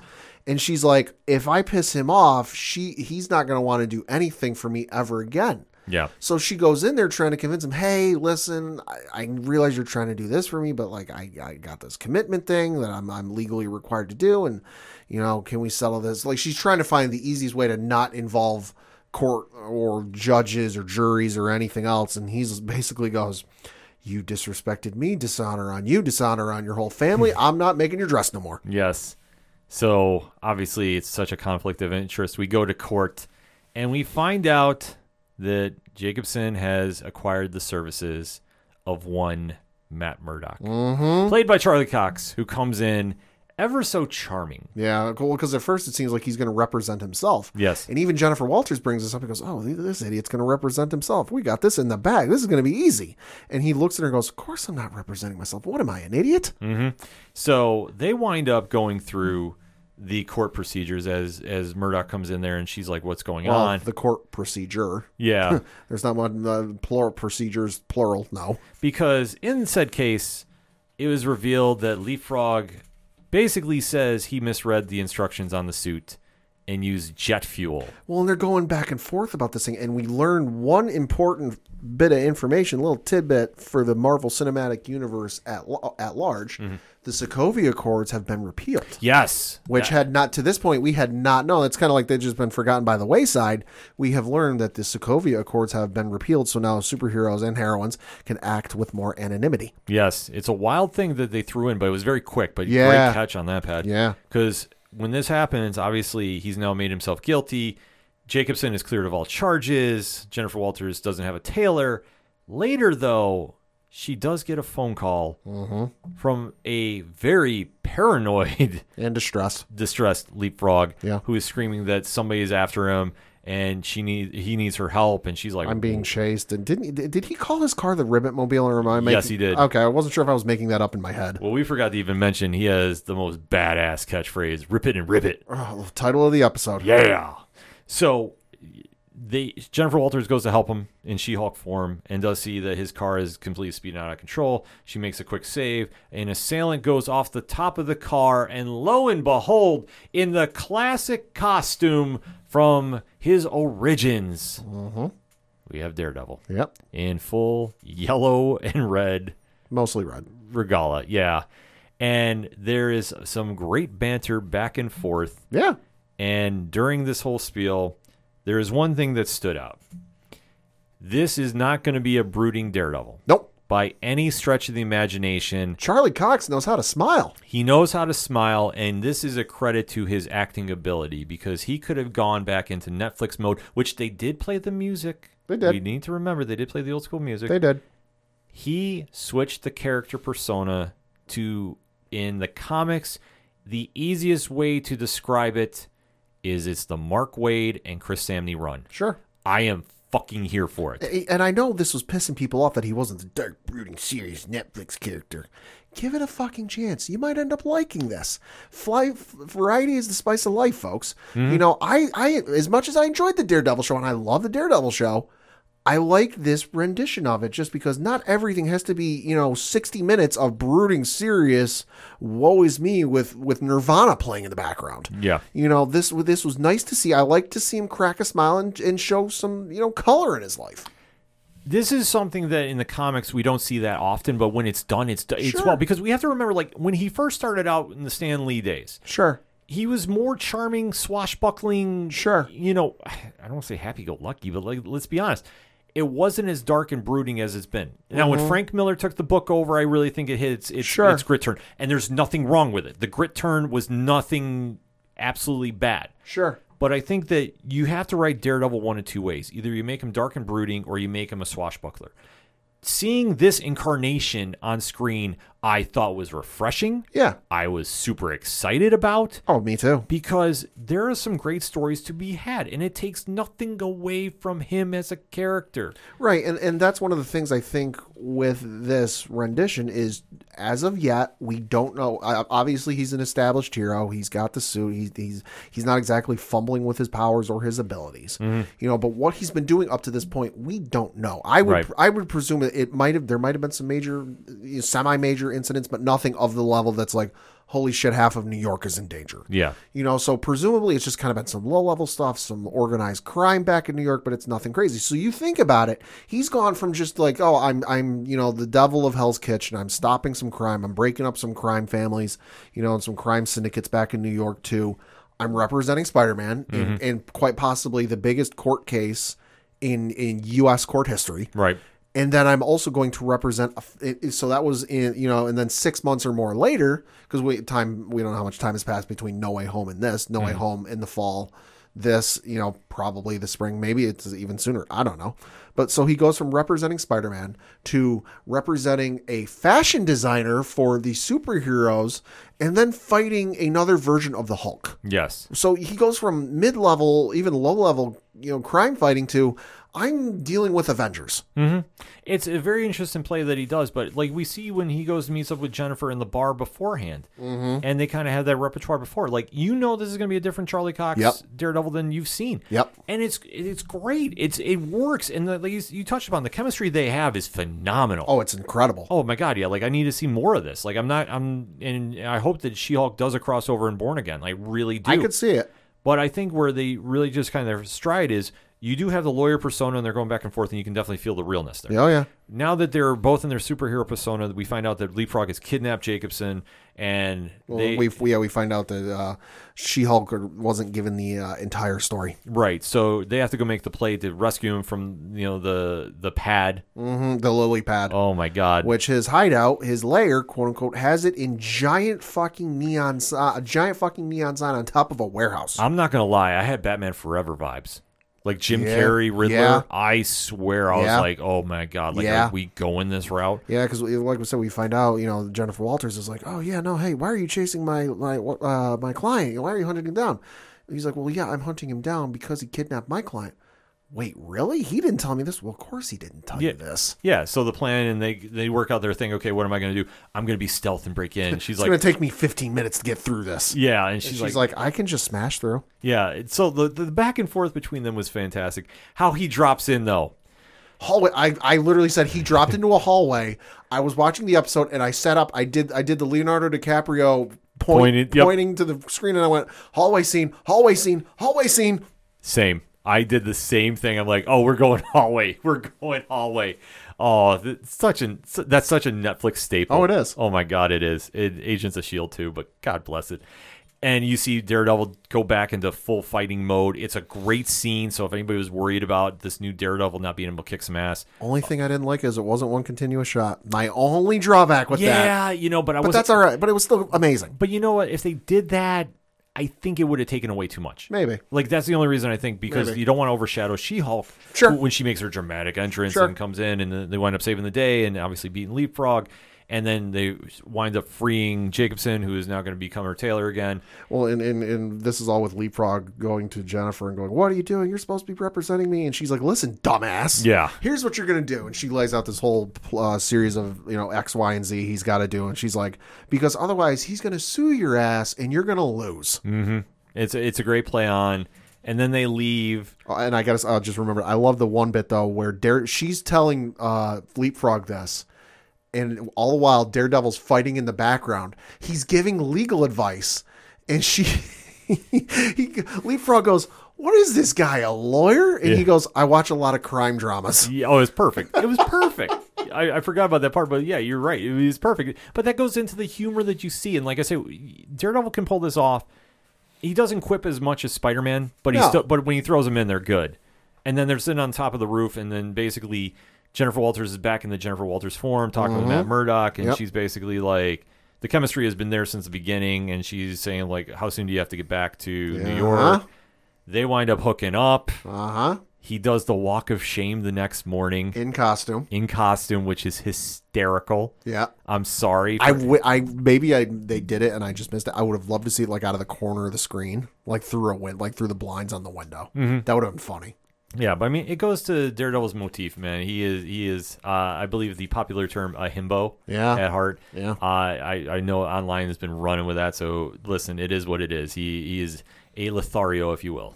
But I digress. We go back to the story. Jennifer Walters is now getting ready to win an award for Lawyer of the Year. Well, so her friend, or Female Lawyer of the Year. So her friend shows up, the coworker, and she's like, "Hey, we got to do your hair. We got to get ready." And Jennifer looks at the screen, going, "Well, wait, why is this episode still going? That we reached a satisfying conclusion for the story for the episode. Unless, wait a minute, this is the second to last episode. We're doing the whole second to last episode thing where it's the plot twist at the end. Oh, we're doing the gala right now." Yeah. And then she goes to the gala. Yeah, she goes to the gala, and then when this happens, it should be a happy moment. The family is there. She's accepting the award. She's giving a good speech, surrounded by her fellow female colleagues. Yep. And then all of a sudden, behind this video wall, you see Antellica make an appearance, and they're trying to embarrass her completely because with Josh, the boyfriend that she was with, taped them doing some things. Yeah. They're now showing it completely on the screen, and she goes into Hulk rage. Well, yeah, and this is with her coworker, the other lawyer from the office, looks at her and says, "Jen, don't." But then she punches the screen, destroying it, all the while everyone's running out of the building. And she exits the building to an armed SWAT team with automatic rifles and with laser sights all pointed at her. And she puts her hand up and just goes, "Oh." Yeah. Did you recognize who that group was? No. The speculation is it's Damage Control from Ms. Marvel. Ooh. I could see it. And that's how the episode ends. I could see, because Damage Control was in the first part of the season, or no? No, they weren't. What the hell were they in, though? They're in Ms. Marvel. Oh, yeah. They're the ones they were chasing Kamala Khan. I was trying to remember. I was confusing. I wanted to say No Way Home or Far No Way Home, but no, yeah, you're right. Yeah. Ms. Marvel, yeah. Yeah, they're looking for Kamala. So that being said, that's an interesting tie-in if that's true. I did not recognize it, but I was getting hit up on social media saying that's Damage Control. I'm going, wait a sec. Like that's kind of a weird connection here. But now going into the final episode, all bets are off, really. Yeah. Because I think the only thing I think we'll know for sure is we'll find out who the leader is of Intelligencia. I think I might have just tipped it off with the name of it because I'm going with what Ron said from 3FN. I think it's the leader. I think this is going to tie into New World Order. Could be. I'm not sure how, but I think that this is how it's going to play in because with that group involved, I don't think this is going to be one and done. No. I think that maybe we'll get lucky and we'll hear about an announcement of season 2 get mentioned. I know that it's been teased about Moon Knight. Oscar Isaac at New York Comic Con did, I guess, tease something about that. So I'm not doubting that the next wave of shows, which we have to remember, this is the third one of that group that came out, Ms. Marvel, Moon Knight, and She-Hulk, getting picked up for season 2s. I'm not doubting that we hear something come out of this, but I think for what we're expecting from She-Hulk, I think we're going to have a solid ending. I just don't know where we're going. Yeah, no, it's going to be... I obviously, we're going to try the whole Intelligencia, whatever it is. We're going to have to figure out who's behind all that and figure out that. So I think they might get shut down, quote unquote, for this portion of the season. Whether they make a comeback or not, we'll see. But in terms of, we're at the season finale. We still don't know who the big bad is. So that would lead me to believe we'll obviously find out in the next episode, the final episode of the season. But that leads me to believe this will come back for a second season at some point. I do agree too. I don't have a timetable on. Obviously, there's been some shuffling of the deck of Marvel's film slate, which we'll get to later. We'll get to that later. But there's a lot going on with Marvel. But the only thing we can really say is this episode hit on all cylinders. Great episode. Love seeing the Mark Waid version of Daredevil come in. And if you're not familiar with it, seriously, get on Marvel Unlimited, go to your comic shops, go pick up the trade paperback. It's well worth it. It's one of the best Daredevil runs you'll read, period. And we can have that discussion online. I know one certain Daredevil fan that is listening that maybe, just maybe, we're going to have to get on to talk some Daredevil comics with. So Sean from the Caption Life will be talking very, very shortly about that. In the meantime, though, hit us up on that hashtag ODPHpod. What is your thoughts about this latest episode of She-Hulk entitled Rip It and Rip It? Oh my God, what a name for it. Like, I can't even say it without laughing. Hit us up. Let us know what you think. What do you think your spoilers are going into the finale? And let's talk about it. We're going to take a quick break, though. We'll be right back. Has this ever happened to you? You're in bed, drifting off, and suddenly think, who would win in a tug-of-war match between Superboy and Merlin? Did Marvel ever try to make a long-haul trucker into a superhero? How would it work out if I named my dog after a D-list supervillain? The answers in order are Merlin. Yes. and amazing. I'm Jessica, And I'm Mike. and we host the podcast 10 Cent Takes, a show that looks at weird, silly, and cool moments from comics and how they're woven into the larger fabric of history. Moments like the time Superman shilled for Radio Shack. When Archie got tempted by the devil. Oh, and then there was that time that DC Comics gave a superhero AIDS in an effort to be topical. It's always weird around here, but we'd like to think it's also interesting. So come with us and commit random acts of pop culture archaeology, one issue at a time. If you'd like to learn more, head over to 10centtakes.com. Coming back for another segment on this edition of the ODPH podcast. And man, oh man, do we have to recap House of the Dragons, the spinoff of Game of Thrones. Wow, this episode that aired on HBO Max got the buzz of the internet going. I agree with Julio from the Contrarians podcast. You definitely got to go check them out. I think this might have been the best episode of the season thus far. Yeah. Oh my God. There's a lot of stuff that happened in episode 8 entitled Lord of the Tides. Pad, spoiler-free statement.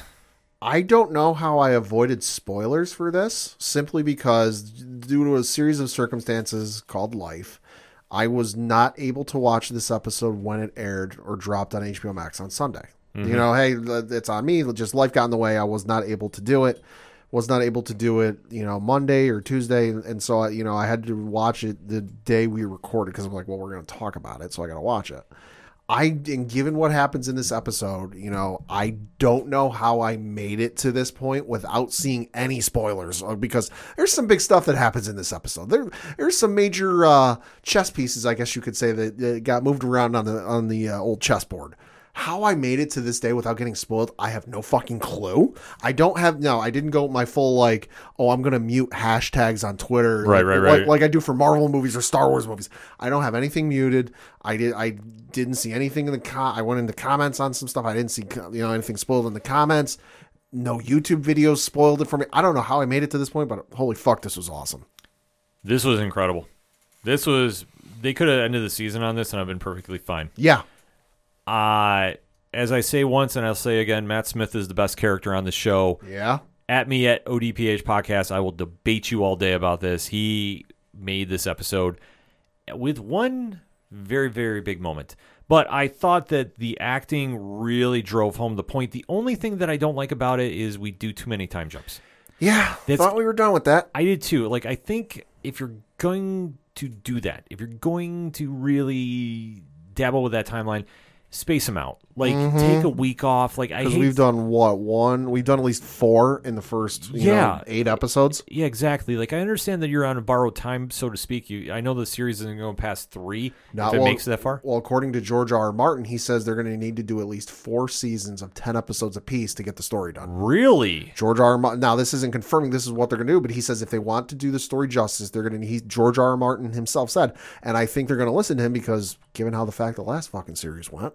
Enough said. George R. R. Martin has said that they're going to need to do at least 4 seasons of 10 episodes apiece to tell the full story. Well, you know what? I'm okay with it as long as the quality is like this episode. I have no problem with this. I think this is the best one they've done thus far. Oh, yeah, hands down. Spoiler-free talk is done. So, Pat, let's get into it. 3, 2, 1. Talk to me. Like I said, outside of another time jump, just because, and having watched it on HBO Max a couple of days later, and I watched the full behind the scenes thing, I understand why they did it. They did the time jump. They, one of the producers said that, just to get Rhaenyra's kids up to the age they needed to be, which I'm like, okay, fine, whatever. But the fact that we've had now at least 4, and I could be wrong, so hashtag ODPHpod if I'm wrong. But the fact that we've had at least 4 of these in the first 8 episodes is, a few too many, in my opinion. So outside of the time jump, it was a phenomenal episode that it felt like, it felt like a powder keg in a room full of gunpowder with the fuse lit and the fuses creeping ever closer to that powder keg. And we were just waiting for it to blow, and it felt like it finally did in this episode. Off with your head. Wow. That moment, which we will discuss, really put an exclamation point on this episode. But I agree with you. I think the time jumps are the only thing that are driving me nuts right now. Mm-hmm. Because you start getting attached to characters, and you're really starting to see how everything plays out. And I understand they're trying to cover a lot of ground. I get that. Yep. But I think they can go an easier route to do that. It's just it sometimes gets a little confusing about who everybody is at these stages when they do the jumps, because where we go with this episode, it's now 6 years since the last jump. Yep. Well, no, And- since the last episode. or since the last episodes. So things have been moving somewhat quickly. We do know that Corlys Verlon got into a little bit of trouble. Yeah. That obviously the Lord of Driftmark is very, very hurt from fighting. And his brother there is really trying to get the future of the family taken care of. Mm-hmm. So Sir Vermont is trying to get King's Landing to just name the heir to the throne and make it Rhaenyra's kid. And obviously there's just a lot that's going on. Like it's just messy to say. Yeah. But we do start getting into a lot of the behind the scenes of what's going on here with the family. That Rhaenyra and Daemon, well, they're still doing Rhaenyra and Daemon things. Yeah. Getting real weird. Yeah, it's getting real weird, but like we've accepted it. Well, I've had Reasons. So I've kind of been okay with it since then. But like anytime you start dealing with this family and what they're doing, and like I say, Emma Darcy and Matt Smith, Gets messy. it gets real messy. It does, and there's no way to duck around it. It just is what it is. But their family is really trying to keep the house together because the king is not doing well. It's looking even worse than he did last time. I will say this. I know I've been critical on this show about the writing for King Varys, who's played by Paddy Considine. I thought this was his best episode by far. Oh, easily. By far and away, I thought Give him an Emmy nomination. the makeup job they did for him. Phantom of the Opera vibes. Jesus Christ, man. Like, I know I made the joke last week that he looked like the Crypt Keeper. Mm-hmm. Christ, he looked even more like the Crypt Keeper this week, but then you mix the Crypt Keeper with Phantom of the Opera. Yeah. And I'm talking the actual Phantom. Yeah, they do some real crazy stuff with him in this, and he is just looking decrepit as all hell. I can't help but wonder if maybe they consulted, because this is the first name that comes to mind when you want somebody to look real creepy and gross. I can't help but wonder if they maybe didn't give Greg Nicotero a call and go, hey, we want to do this. What do you think we should do? Well, it makes you wonder a little bit. Yeah. It does. Because, like I say, when everybody's trying to petition about, King's Landing and who's going to be the heir, and like I said, Sir Vermont wants to be the heir. Sorry, I think I might have missaid that a little earlier. Because when the argument is about Rhaenyra's kids not being legitimate, Because this is still a thing. this is still happening. Yeah. The king is sitting there basically trying to oversee everything going on, but Right. obviously he's out of commission. Failing health. He is like one sneeze away from keeling over. Yeah, even though like his powers are taken away from him Yeah. by Queen Alicent and the Hand of the King, Sir Hightower. Well, it's like every time he coughs, he gets hauled out of the room. Yeah, which, I mean, he should be at this stage. Like, half his face is falling off. Yeah. He has to wear that Phantom of the Opera mask you're talking about Yep. when he's out in public. Yep. Alicent, who Olivia Cook has really stepped her game up for this, has been playing the fake supportive wife, meanwhile scheming behind the scenes to the letter. She has been phenomenal in this. And as she's taking over the house, she is really trying to make sure that Rhaenyra is not going to be involved. Like, some way, somehow, this is just not happening, even though her kids are a bunch of screw-ups.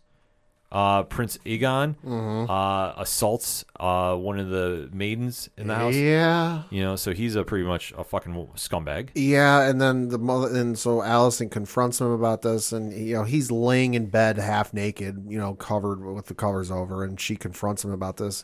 He's asleep, and he's like, "Well, what did I do?" And she's like, "You fucking knew what you did. You're bringing disrespect on you, and you're making you and your wife look bad." Oh, whatever. It was just a bit of fun. She shouldn't have gone running anyway. It's like he couldn't give any less fucks. Yeah, her kids are just the worst. Yeah. Like, legitimately. Like, Yeah. they just suck. Yeah, they do. Like, there's no redeeming factor. It's like Joffrey is just spawned into, like, 3 kids, and they're all Alicent's. Yeah. Just literally, like, I'm sorry. Like, there's no redeeming factor of all of them. They all fucking suck. And she's trying to make sure that they become the royal family of the kingdom. And it's basically like, no, they're not. So Rhaenyra is trying to balance this out because what she wants to do is she is trying to work some arranged marriages. And this is just not working under any circumstance. And when she's trying to go to Princess Rhaenys to get her support, it's not happening. Like, they're all basically like, no, this is not what we signed up for, because when you are sitting there basically trying to say, my family was not welcome here, and you were out there doing whatever you're doing, this is supposed to be your way that makes everything up. And it's not happening under any circumstance. Like I say, it's just kind of crazy to see this, that we now have all of this happening. Yeah. And Rhaenyra just kind of knows that she's losing her grip on the house. Well, and you gotta remember too, because it's only been 8 episodes, so it's been like 2 months for us. In show timeline, we've now jumped, if memory serves, at least 16 years. Since the initial plan and the initial decision was made, by King Viserys, that Rhaenyra is going to be the heir. So this has been, the proverbial 16-year waiting game of the cogs to start moving. And now that, Viserys is on death's doorbed, that like, once they mention give him milk of the poppy, I'm like, oh, he ain't long for this world, because that's the thing with the Game of Thrones universe. Once they start mentioning milk of the poppy, you're not long for this world. You're basically on borrowed time. So the pieces have started moving, and it's all coming to a head that, like, you can plan for the end and you can have all these plans for the future, but you really don't have any plans until they actually start coming to you. Yeah, so it's one of those situations that now she's scrambling as much as she can.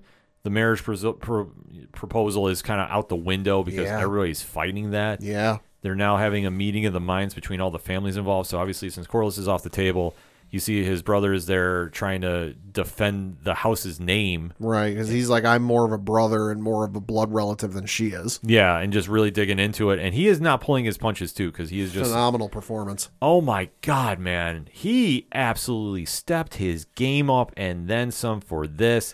I can't stress this enough. Well, especially when he gets up there and eventually it's like, I think the Hand of the King is the one overseeing things, but then Viserys shows up, and everyone's like, holy shit, he's here. And he uses like every ounce of strength he has to get up there. And he's like, hey, listen, cut the shit. These are my grandkids. They are who I say they are, and Rhaenyra is the rightful heir and blah, blah, blah, blah, whatever else. And he just looks at him and goes, listen, you run your house how you see fit. And I'm paraphrasing, keep your fucking paws off my house. Yeah. He just goes completely all in about this. And I love the fact that he was just like, I don't care. He's like, fuck your life. Yeah. Get out of my house. Exactly. Because he's just basically said, like, you are doing nothing to help me and what I'm doing here. Will Johnson absolutely crushed it this episode and really brought all the intensity to the court, because he is basically saying, look, they look nothing like our family. Rhaenyra's kids are all bastards. Yeah. And then he doesn't stop there. Well, he goes, and the actor even brought this up after thing. He's like, listen, it's the pink elephant in the room that like they look nothing like their father, and he goes, listen, these kids are, and he pauses, and Daemon, Matt Smith, looks at him and just says, say it. And he goes, bastards. And he goes, and furthermore, she's a whore. And the you can hear the pin drop in the room. And so then the camera goes in front of him and you just see a sword come out of the corner, slice his head in half to where it's all you see of the upper part of his head is his tongue. Or no, sorry, jumping ahead of myself. Viserys gets up and gets pissy, pulls the dagger out and he goes, I'll have your tongue for that. Cuts back to Daemon, and then he gets his head sliced in half. And you just see Daemon standing behind him, and he goes, he can keep his tongue. The body drops to the floor, and the guards start freaking out, sees his weapon, and the Daemon just goes, it's all right, I'm dropping my weapon.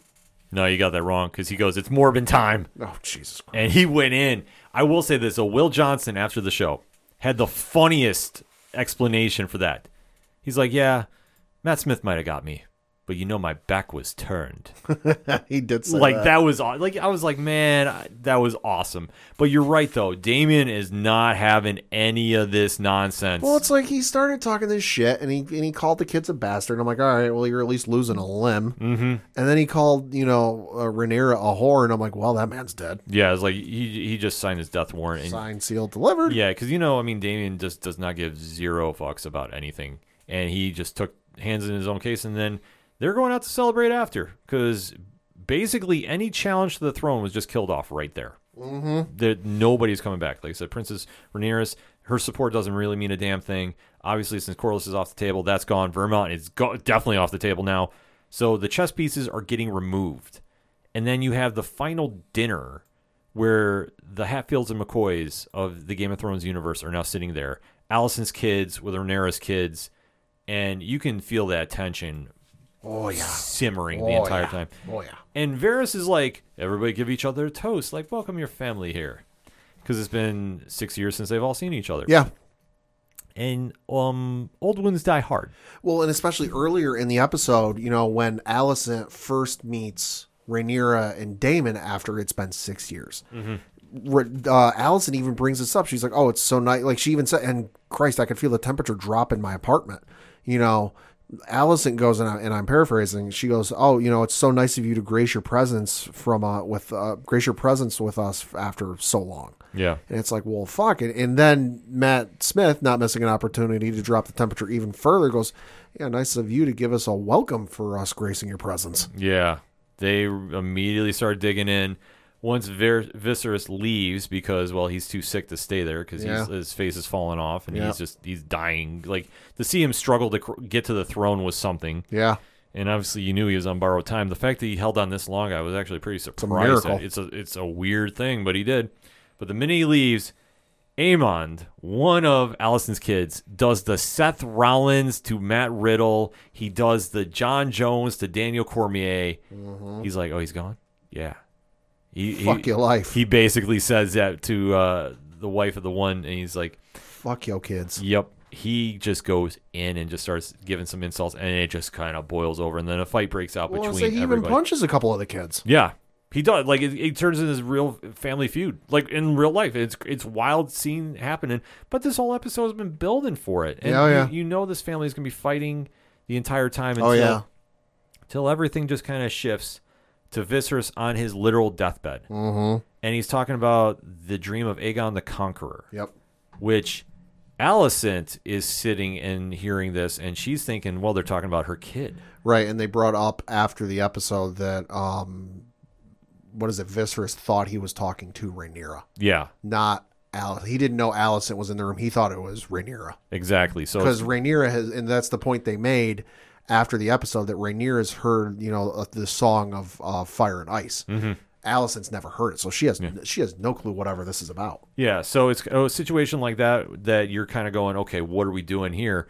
So now the seed has been planted for the misdirect here, and then you see that Tyla is overhearing everything. Oh yeah, and she is now telling Mysteris, who has the connection to Daemon, of course, all this information. Meanwhile, the parting shot is a decrepit Viserys dying right there.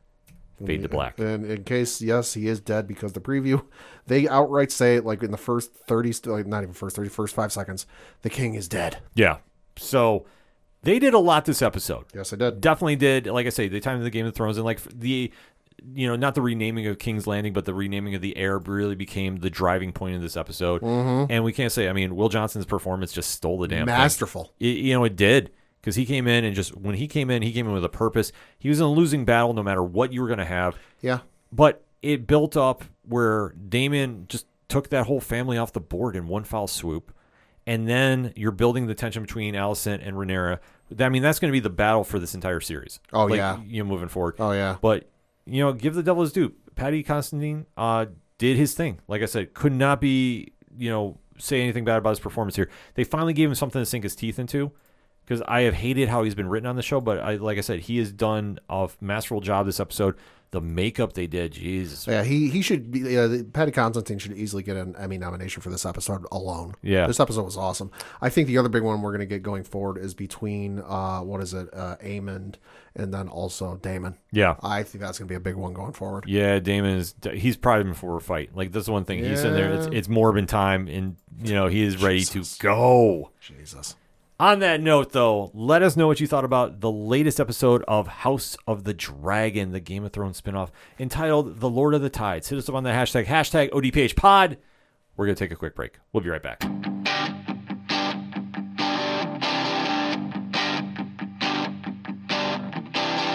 This is Tom from Tom Joe Lou. This is Matt from Sideroom Sounds. And you're listening to ODPH Podcast. Wanna go where no one knows my name, to the desert, the oceans, or the plains. 'Cause I wanna... Coming back for the final segment on this edition of the ODPH podcast. Pad, what you got? Got a couple things to talk about. The first of which we alluded to in an earlier segment. That was the shakeup to the Marvel Studios theatrical release schedule. This was announced just a couple of days ago, yesterday actually, as we record, and I'm reading from the official article on Marvel.com. Says, quote, there have been a few changes across the multiverse for Phase 4 and 5 of the Marvel Cinematic Universe, aka the Multiverse Saga. But don't worry, new and exciting superheroes are still on their way to the big screen. Announced by the Walt Disney Company, the upcoming Marvel Studios films Blade, Untitled Deadpool movie, Fantastic Four, and Avengers Secret Wars have all received slightly shifted release dates. Find all the new listed dates below. So Blade, previously dated November 3rd, 2023, has been moved to September 6th, 2024. The Untitled Deadpool movie, previously dated September 6th, 2024, has been moved back to November 8th of 2024. The Fantastic Four, previously dated November 8th, 2024, has been moved to February 14th, 2025.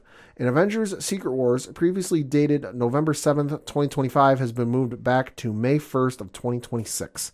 Feels weird to be talking about movies that are going to be coming out in 4 years, but those are the dates that we got. Now, I know the Blade one is because the director left the project, so they were getting ready to go into pre-production. Kind of hard to go into pre-production when you don't have a director. So I know that's the deal with that one. In terms of the rest of them, I really haven't heard anything. I mean, I know the Fantastic Four, they just got a director, so I don't think it's anything necessarily like the sky's falling. It's just a domino effect. Like, hey, we got to move the one back. We got to move the other one back. Because you notice, Blade took the spot of the Deadpool movie, which, and Deadpool took the spot of the Fantastic Four movie, so it just seemed like a domino effect. Yeah, I'm not too mad about it. I mean, obviously, I'd rather them get it right the first time than we have Inhumans. Sure. Oh, God. So, I can't be too mad about this. I mean, and obviously with the rumors, and we stress rumors about the script, I hope they're rewriting it if they're going to go into this whole mode about it. You can plug and play Blade in anywhere. Sure. That's the thing about him. You don't need exactly a movie franchise. We've already had one with Wesley Snipes. Yeah. The fact we're doing a retelling with Mahershala Ali as a title character, do it right when you do it right the first time. And I understand that he could be frustrated. He's one of the hottest actors in Hollywood. He has a lot going on. So trying to do schedules could be a little tough, but listen, this is the MCU. Feige has not left us high and dry. I don't think he's going to do that here. I'm just more happy, let's get it right the first time. And the one thing, too, we always forget is we're spoiled as MCU fans because, obviously, coming out of the pandemic, we had a year's worth of Disney Plus and then movies on top of it. It was oversaturation. So the fact that, no movie, people are, losing their shit about. And it's pump the brakes. We'll be fine. It'll be fine. It'll be fine. Relax. It'll be fine. Then with Lord of the Rings, Rings of Power, we got the penultimate episode last week titled The Eye. Wasn't necessarily as crazy as the one prior, but still really good, setting up for the season finale, which is going to be fucking bonkers. Bonkers enough that they're releasing this thing at midnight Eastern. Not the typical midnight Pacific. Oh, not West Coast. No, they're dropping this thing at midnight Eastern. Interesting. And I would not be surprised. I have not heard anything, but I would not be surprised if they drop this thing at 9 p.m. Eastern. Just to get the buzz really going for the entire, night and day. The episode 7, The Eye, phenomenal episode, really setting things up for the season finale. I don't want to spoil anything, but there's two scenes in the final couple of scenes in the episode that are really setting up for some major stuff that are going to be fucking nuts. The show's been amazing thus far. I know they started season 2 last week or over the weekend, so super excited for that. But the show's been top notch and amazing. The one thing is, Pat has been championing this show since day one, so if you want to talk more about him, hit him up on Twitter. He will get into those conversations with you. I have fallen off on the show a little bit. Not that I'm disinterested, but I've had a lot going on. But everything I've heard, especially the past couple episodes, everybody's been ranting and raving about. Oh, yeah, it's been phenomenal. It's some of the best television I've seen this year. So we'll definitely have to be talking about that when it comes up. But yeah, no, I definitely want to go back and check this out. Like I say, Amazon Studios has been doing some really great stuff this run. So definitely excited to hear what the reaction is going to be, and definitely hit up Pat on Twitter too at Meslin he will definitely discuss this with you a little more in depth. Yeah, people have certainly, like you said, been tuning in because the head of Amazon Studios, Jennifer Salke, did an interview with Variety, and Variety did bring up, quote, 1 month in, how do you feel about the performance so far regarding to Rings of Power?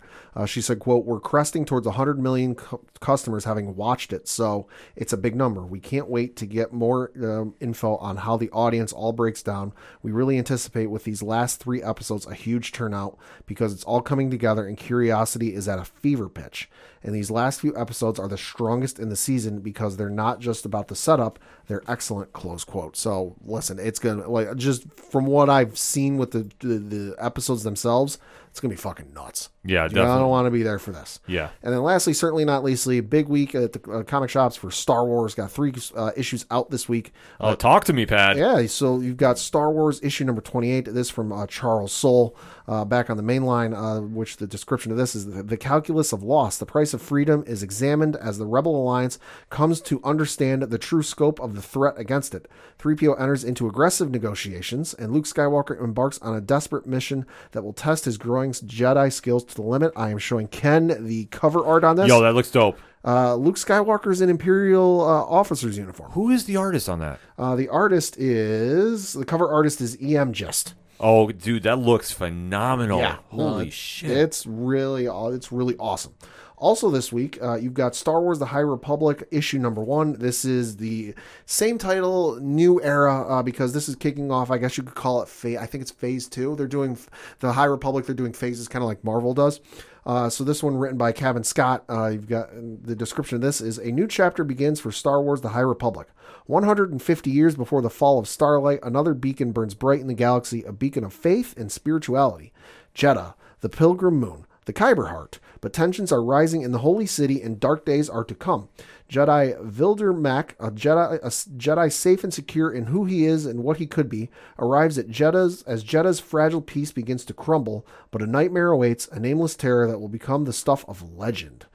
So this is obviously the start to phase 3, which is going to be kicking off with the books here, and I want to say it's maybe like the end of November, beginning of December, something like that, but super excited for this. The High Republic stuff has been some of the best storytelling they've done. Highly recommend you check that one out. And then lastly, certainly not leastly, Star Wars Visions 1, issue number 1 from Takashi Okazaki, which it reads, Takashi Okazaki from Afro Samurai is continuing his storytelling from the acclaimed Star Wars Visions episode, The Duel, featuring the Ronin. The mythology of Star Wars infused with elements of feudal Japan make this issue a must-read for Star Wars and manga fans alike. I am showing Ken the cover art on this. How cool is that? Yo. This looks awesome. That looks incredible. Yeah. I mean, Visions, we're big fans of. I mean, for taking the Star Wars mythos and really going in a different direction with it, I think they really hit their stride. Like, it's just something cool and something different. And I always like seeing that because we have already seen basically everything you can with Star Wars. Kinda, yeah. But when they do re-envisionings, like, I think it's very cool. It's much like with Mortal Kombat's Legends. Yes. Like, that is an Elseworld story, but not on that kind of level like you see here. But like, there's some similar tones. But with what they're doing with Visions, I mean, for Marvel or Star Wars, I think that's super, super cool. Super awesome. So for mine, I'm going to piggyback on the comic talk from Marvel this week. Daredevil number 4 is generating a lot of buzz. So it's Chip Zdarsky's latest epic going on. Some spoilers are out right now about it, so I'm going to just say this. There's a big moment that happens. It's one that fans have been kind of sort of waiting for a little while. I definitely want people to go out and read it and then interact on ODPH Twitter. Like, sure. I have no problem talking about this. I don't want to ruin it because obviously it's the first day it came out. But something big goes down that I'm kind of like, okay, I was not expecting. But, I mean, Chip Zdarsky does amazing work, so I'm not doubting that. From the DC side of things, Batman vs. Robin number 2 has really been a book to check out. Mark Waid's really going a lot of crazy places with it. And Mahmoud Aserd is absolutely crushing it on the art. So, like, seriously, love what they're doing with this book. For Parlay Point section, Comixology Originals, you know I love that line. You know I preach about it all the time because I think they do some fantastic stuff. Census number 2 is out. Mark Bernardin, Adam Freeman, and Sebastian Perez. Listen, the lovable loser of Liam Malone and his trials being a Census Bureau representative have not stopped with the laughs and the motif of the lovable loser. Like I say, just he finds a way to make you root for him, even though he is just absolutely down on his luck, and just the places he has to go. Taking the census of the supernatural has just been awesome. I really enjoy this book. I think there's a lot of humor in it, and just some interesting takes that they have. Like I say, I really can't recommend this book enough. It's something different, so it's not for everybody per se. But I would say give it a shot on Comixology Originals. I always preach about that line, and for rightfully so, one of the best lines on comics, bar none. And my last pick, this is bittersweet for me. Once and Future number 30. Okay. Now, this is the conclusion of the series. Oh, wow. And I'm just trying to find some crazy artwork by Dan Mora, because look at all this stuff that he is doing here. Wow. Like I say, That's a lot. For what they have done with Bridget McGuire, who I thought is one of the best written characters of all the comics, and the tale of King Arthur coming back, and how they all intertwine this together. Kieran Gillen and Dan Mora absolutely have made this book a must-read each month from Boom Studios. Dan Mora, I've gone on record and I've said I think he's the best artist in comics right now, bar none. I don't think anybody is really doing the amount of stuff that he's doing on this level at this moment. Not saying that there isn't great artists out there, because I think that there are. But I think for what he has been doing, like this work in World's Finest for DC, and I know he's going to be drawing the Mighty Morphin Power Rangers Teenage Mutant Ninja Turtles crossover coming out later this year. He's at the top of the game right now. Like, he is just absolutely killing it. And this book leaves nothing left behind. It's a bittersweet issue because, like I say, I'm a huge fan of the series. And when I knew it was coming, because it's been building up in that story, they definitely ended on a high note. No spoilers involved. I'm just going to tell you, get down to your local comic shop and go pick it up. And as always, we say, go support your favorite independent podcasts and go support your favorite local comic shops. Before we end, though, Pad, there was some news that came by the wire that I want your opinion on. Okay. So we got a press release about DC Universe Infinite. Okay. And they're now rolling out DC Universe Infinite Ultra. So to quote the press release, DC Universe Infinite is getting better with the introduction of the brand new Ultra tier launching today. DC Universe Infinite Ultra, that's a mouthful, so I'm just probably shortening it up to Ultra. Subscribers will be able to read the latest releases of DC just 1 month after being available at the comic shops. Holy fuck. So starting today, the tier members can read books like Black Adam, numbers 1 through 4, Batman Beyond the White Knight, 1 through 4, Flashpoint Beyond, 1 through 5, The Nice House on the Lake, 1 through 9, and much, much more. Plus, in mid-November, Ultra subscribers can read more than 5,000 exclusive titles from Vertigo, Black Label, and collections from DC, including Sandman Presents, Dead Boy Detectives, 100 Bullets, American Vampire, and more. Ultra tier is available for a special limited time introductory price of $100 a year in the U.S., $119.99 in Canada, $134.99 in Australia, and $134.99 in New Zealand, and in the UK it's £72.99, I believe. Okay. So plus applicable taxes. Right. Yeah. So the pricing rate is available from now until November 28th. So what I'm going to actually it remains valid as long as your Ultra subscription is good standing and you do not cancel. Current subscribers can upgrade monthly and annual subscriptions to Ultra.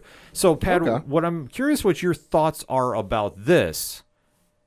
What do you think this means? Like, what is this impacting you? I mean, it's wild to think of that. Like, you will have a service out there where like you can get stuff that quickly ahead of time, But hey, if you're that big of a DC fan and like you can't wait however long it is for it to hit the service normally, it's usually 3 months. If you're that big of a DC fan, like, hey, more power to you, go for it. But if you can stomach the wait, then like I understand sticking with it. It's wild to think of, and it'll be interesting to see how it goes. It's the first instance of its kind that I can think of. Yeah, same here. Outside of like a Comixology where like you can get the stuff you can pre-order the stuff weeks ahead. But in terms of like, hey, you just pay one monthly fee, it's all right there. It'll be interesting to see how it goes. And if it goes well, I mean, I could see Marvel doing the same thing. So it's an interesting litmus test. It's a very, very interesting litmus test, but it's one that I think gave me a little trepidation early, but then I reminded myself of something. We always preach about Comixology originals, and rightfully so. One of the best lines in comics. And it's something that Scott Snyder said last year at NY Comic Con that I want to just kind of bring back in tenfold. we live in, and I'm paraphrasing a lot here, but the main gist is we live in a digital age, and we get into these situations where this is a great way to test out a book if you like reading it. There's also nothing like going to a comic shop and picking it up. I don't think this is going to be the death of comic shops Right. by any stretch of the means, because if you're a true collector, and trust me, if you want verification that this is still a very viable medium, go to a New York Comic Con one year. Yeah, really. Go walk around Artist Alley and see how many people are getting stuff signed. If you really think this medium is dead, it's not. It's evolving. But one thing I think that we've seen with the success of the Scottober line, especially, is you're now seeing DC follow suit almost in a reverse order. You can go for the print, but if you want to wait 1 month and read it, you'll read it. But there's nothing like holding a comic book or going to a shop that you can replicate on that app. Like, it's great to read for me, like, especially I'm on the go a lot. I'm reading a lot during my breaks at work and such. Like, a little peek behind the curtain. That's how I do my reviews. But this is where I can go dive into a book, and I can definitely catch up, and I can do a lot of more interactions with that. But I still love going to a comic shop on New Comic Book Day, going in there, talking with our guy Justin from Justin Creswell Cosplay there at Sound Go Round. I'll give a free plug them. And just having that experience and talking about the books. Like, what did you think about this? Talking with fellow fans. Like, yo, did you pick up this Radiant Black? I know we're talking Image Comics, but this is the one that I always get into because they talk Massive Verse down there all the damn time. Nothing wrong with it. It's just that's how good that line is. But that's the example. Like, you go out there and you can buy it. Like, if you did something digitally, like we're talking Batman. Yeah. Right now, Chip Zdarsky run. Everybody's, really amped up about it. Okay, so we're having those conversations while we're picking up the book and we're expressing that fandom. You can't replicate that online. I mean, obviously you can do chats and whatever, but it's not the same. I don't think that medium's going anywhere, but I think this provides a great way for fans to get their comics to, and especially if you're not able to get to a comic shop every week, this is a great way to still support the medium and still pick up books. I think this is going to be a good thing. I don't think this is the death knell by any means. I know some people were really worried about it, but I think this is something that I'm already a subscriber to Infinite. I'm definitely going to be looking into picking it up. Yeah. No, it makes all the sense in the world. I mean, especially with just as expensive as things have gotten and certain amenities, I guess you could say, or certain luxuries you might have been able to afford before you're not able to now. This is just a way that you might be able to get back into it. They're like, hey, you know what? I'm not able to pay 40, 50, whatever bucks it is, a month. But hey, if I got this one fee they're going to pay for the year or for the month or whatever it breaks down to, then hey, this might be the way for you to get back into them. Exactly. So I definitely recommend checking that out, but I will always tell you first and foremost, go support your favorite local comic shops, always and forever. But listen, if you can't get down there that often, this is a great way to do it. And if you find some book on there that you really like, go down to your LCS and go pick it up. That being said, we will keep it very short and sweet. For anything and everything that is the ODPH, swing on over to odphpodcast.com. That's all we got for this week. So for the one only Padawan J. Just want to give a quick shout out to a listener of the show, Matthew, go Terrapins. I'm your host, Ken M. Thank you as always for listening to the ODPH podcast, better known as the Ocho Duro Parlay Hour. See you next time.